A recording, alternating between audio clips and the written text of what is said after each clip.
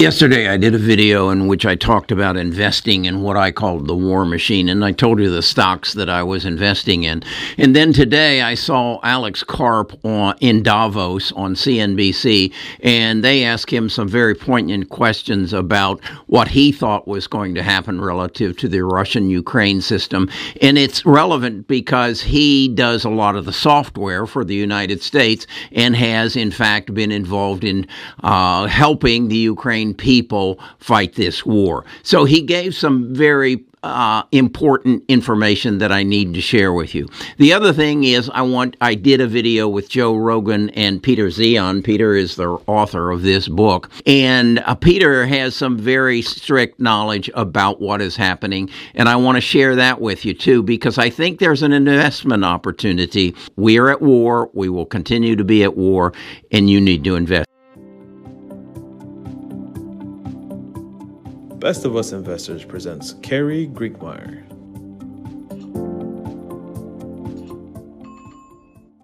We live in a world of herd mentality, and the herd doesn't really pay much attention to what is really going on.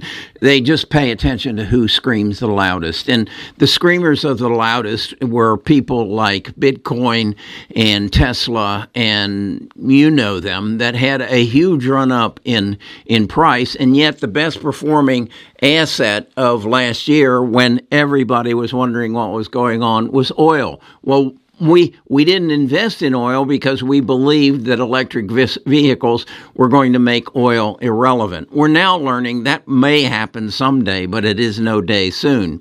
But one of the things that is very important that we aren't paying attention to is that war that's going on over in Ukraine, initiated by Vladimir Putin.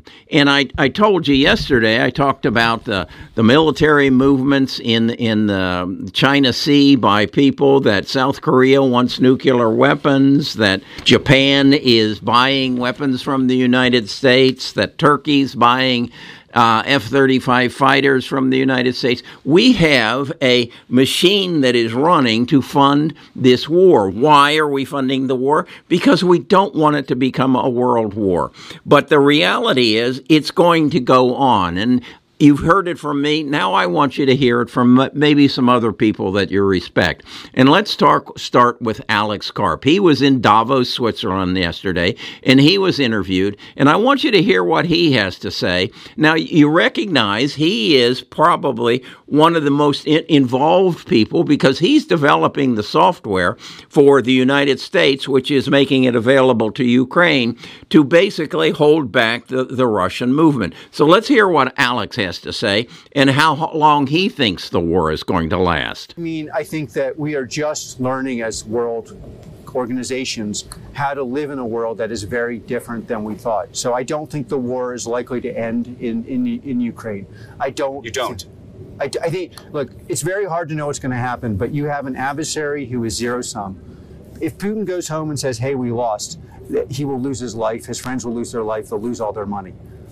And he'll go to his grave feeling that he lost, which he does not want to do. We in the West, most of us in the West, correctly believe if we allow these kind of things to happen, if we allow people to violate the sovereignty of a land and rape, pillage, and destroy people who are innocent in that land, that this will set a horrible precedent. So we can't allow that to happen. Also, we've shown that we develop superior technology, and combined with heroes on the ground, we can actually win. And so this is just still a class of culture. That's a pessimistic view geopolitically of potential war and the like. What's your view of the economy and the ramifications? And maybe it's a ramification of war. No, I think the chief thing hurting the economy is we're in an unknown zone where things are happening we didn't plan, like wars, trying to deal with the wars, inflation. We're also highly divided inside of our countries in the West. Now, someone else that I respect very highly, I've read all three of his most recent books, the last one being The End of the World is Just the Beginning, and Mapping the Collapse of Globalization. And a big part of that is, if you'll read this book, 13 Hours, it's going to tell you that Russia and China are a big part of what's going to happen over the next decade. And I want to share with you, he was on Joe Rogan, and it is the best interview that I have seen. But I want to share with you what he thinks is going to happen with Russia, and then we can talk about what do we invest in to take advantage of this. The Russian space is among the worst farmland in the world, and so they've never been able to generate enough income to have a road network. Everything has to be moved by rail. And their frontiers are just huge, and they're open, and if you've got a force that can't maneuver itself, your only reasonable defense strategy is to be forward positioned and use geography to help you out. So you expand until you reach mountains or oceans or deserts, and then you anchor on either side of those and plug the access points. Unfortunately for Ukraine, there are two of those access points on the other side of Ukraine. So the Russians were always going to try to push through and retake that territory that they had controlled for most of the last 350 years. Unfortunately for them, in the 35 years since the Soviet system collapsed, the Ukrainians have developed an identity, and now they would like to be something other than a road bump. The Russian point of view is for us to be secure, we need to expand until we reach a point where invaders cannot overwhelm us. We have to be able to plug those access points. But to give the Russians what they want, you have to sign over the future of Estonia, Latvia, Lithuania, Poland, Finland, the Czech Republic, Hungary, Slovakia, Romania, Belarus, Ukraine, let's go on, Azerbaijan, Armenia, Kazakhstan, all the stands. Basically, the Russians, in order to feel safe, they have to be able to occupy total populations that are twice of their own. But for Russia to feel safe, they've got to occupy over 180 million people, and that was never part of the game. Well, there's two paths here, and the problem is we haven't seen either side fight in their full glory yet, and until we have that fight, we really can't judge. The Ukrainians are the underdog, but they're in the process of rapidly arming with more and more sophisticated equipment, and by the time we get to May, they will have been able to do a lot of deferred maintenance on the equipment they captured from the Russians, which was more equipment than they started the war with. And there will be 60,000 Ukrainian troops that have trained in NATO countries with more advanced equipment back in the field. So, we get our Athens, if you will. On the other side, the Russians will have finished their second mobilization, and they will have at least another 500,000 men in the field. Now, they will be badly trained and badly equipped and badly led with low morale. But troops like that have a technical term attached to them. Russian. There's nothing about this war that is unique in Russian history. The first year is always an absolute shit show. And then the Russians throw bodies at the problem until it goes away. And in half of those wars, the Russians ultimately win. So by the time we get to May and the mud season is over, we'll have a more advanced Ukrainian force fighting a much larger Russian force. And we will get our first real glimpse at how this is going to go. And we should know which way it's going to break. Now, it'll still take time, because if the Russians are going to win, it's going to take them a year to overwhelm Ukrainian defenses, and then they have to occupy the country, and that's going to kill a couple million people. Or the Russians are going to be able to completely break the logistical supply chains that allow the Russian troops to even exist, and we'll have 500,000 dead Russians, and the Ukrainians will be able to push the Russians out of Crimea in the east. And then we get to talk about the next stage, because this is just the opening phase of what is going to be a multi-year and perhaps even multi-decade conflict. Right now, the balance of forces clearly are edging more and more towards the Ukrainians. They've proven to be more adaptable.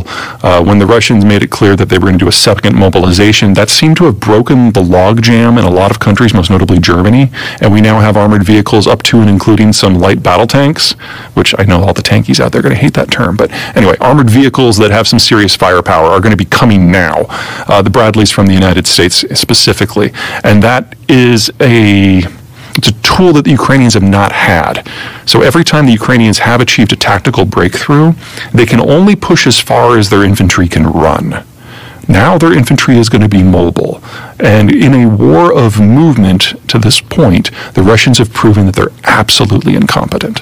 Okay, so that's my take, Alex's tape, and Peter's take on what is happening. And I think all three of us believe that this war is going to go on for a while, and it's going to have to be armed. And the potential countries that Peter listed off in amazing order, are going to have to arm, as well as France, England, and Turkey, and the other NATO countries. So with that in mind, I wanted to look at BAE Systems and get more knowledgeable of it. I know it's a British company, so I'm going to Seeking Alpha to take a look. Okay, let's start our investigation of BAE Systems with Seeking Alpha. That's where I always go, and they're on very heavy discount right now, so take a strong look. There's a link in the description. If you go up here, you'll see that there's actually two BAE Systems stocks. One's SY and the other one is SF. You're going to find that the SF is very thinly traded. You want to concentrate instead on the BESY, and you can see it's currently selling for $42.06. It's up 28.58% year over year, and year to date it's actually down, but that's only several days. It's down 2%. So what I did was I looked through Seeking Alpha and found that the overall has a buy rating. Wall Street has a buy, and their quant system has a hold on it. Valuation of C+, growth D, profitability A-, momentum C+, and revision. I like the looks of this article. I went to it, a retiree's dream. If there is one thing I am, it's a retiree. And here, what they're telling me is that their business is growing substantially. Their book to orders is extremely high, and that is because they are involved in providing all kinds of military systems to all kinds of people. This is a British company, and their primary defense contractor for UK and Australia, and in the top 10 spots in the United States. What drew me to them immediately was the statement that Peter Zeihan said, that they are going to be providing some of the Bradley tanks to Ukraine, which is going to make a major change in that war. As he referenced, up until this time, the Ukraine soldiers could get only as far as they could run and as fast as they can run, and they're running the Russian soldiers back. So you can see here that they are, with these tanks, they're going to have a major play. Their company makes about 10% in gross margins, and you can see a large budget of the U.S. makes its way to the most important market of BAE. So look this article over. I went through, here's their book to bill, and as you can see, it was high in 18, came down and kind of had a low ebb through the coronavirus, and now has spiked with the importance of the Ukraine war. And I think just the overall recognition that if you're going to be a country, you've got to be armed now. It is not going to be a cyber war. You need to be prepared. So that's where I'm going to add. Then what I wanted to do was take a look at a chart and see where I wanted to buy. And here I have a chart, and as you can see, what I'm looking at here is this is the 200-day moving average, this is the 50-day moving average, and this is a 9-day.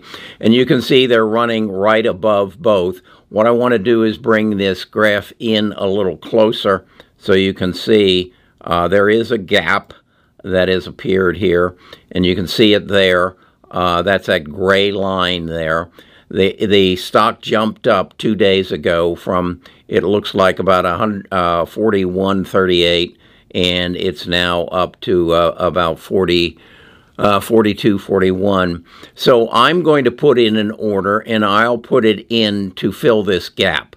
It's right now, the high is 42.45, and the high on the gap was 41.41. So I'm going to be looking to buy it about probably $41.45.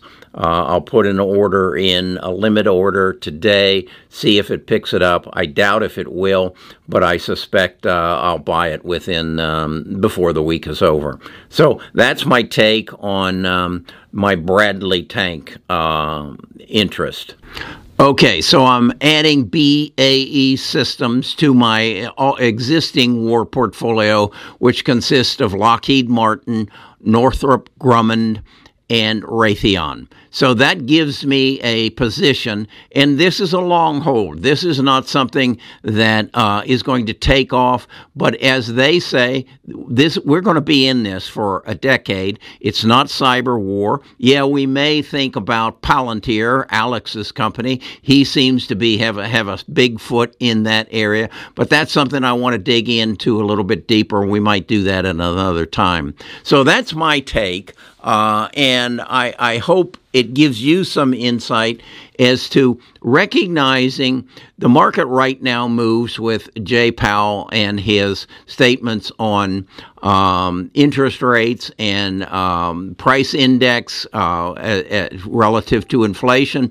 But I'm a long-term investor. I'm looking at what is changing in my world that, as Alex said, that we didn't expect. We didn't expect this to be happening 2 years ago. It's been a year now, but myself, Peter, and Alex think this is going to be a decade situation. So you do what you want to do. I invite you to subscribe, ring the bell so you're notified when I put out a new video, and come over to our Discord. There's a link to it in there, and join our Friday Stock Talk where we talk about things like this. We share ideas. This should be a team sport. You should not be doing this by yourself, and you should know the people that you're dealing with. Talk to you again tomorrow.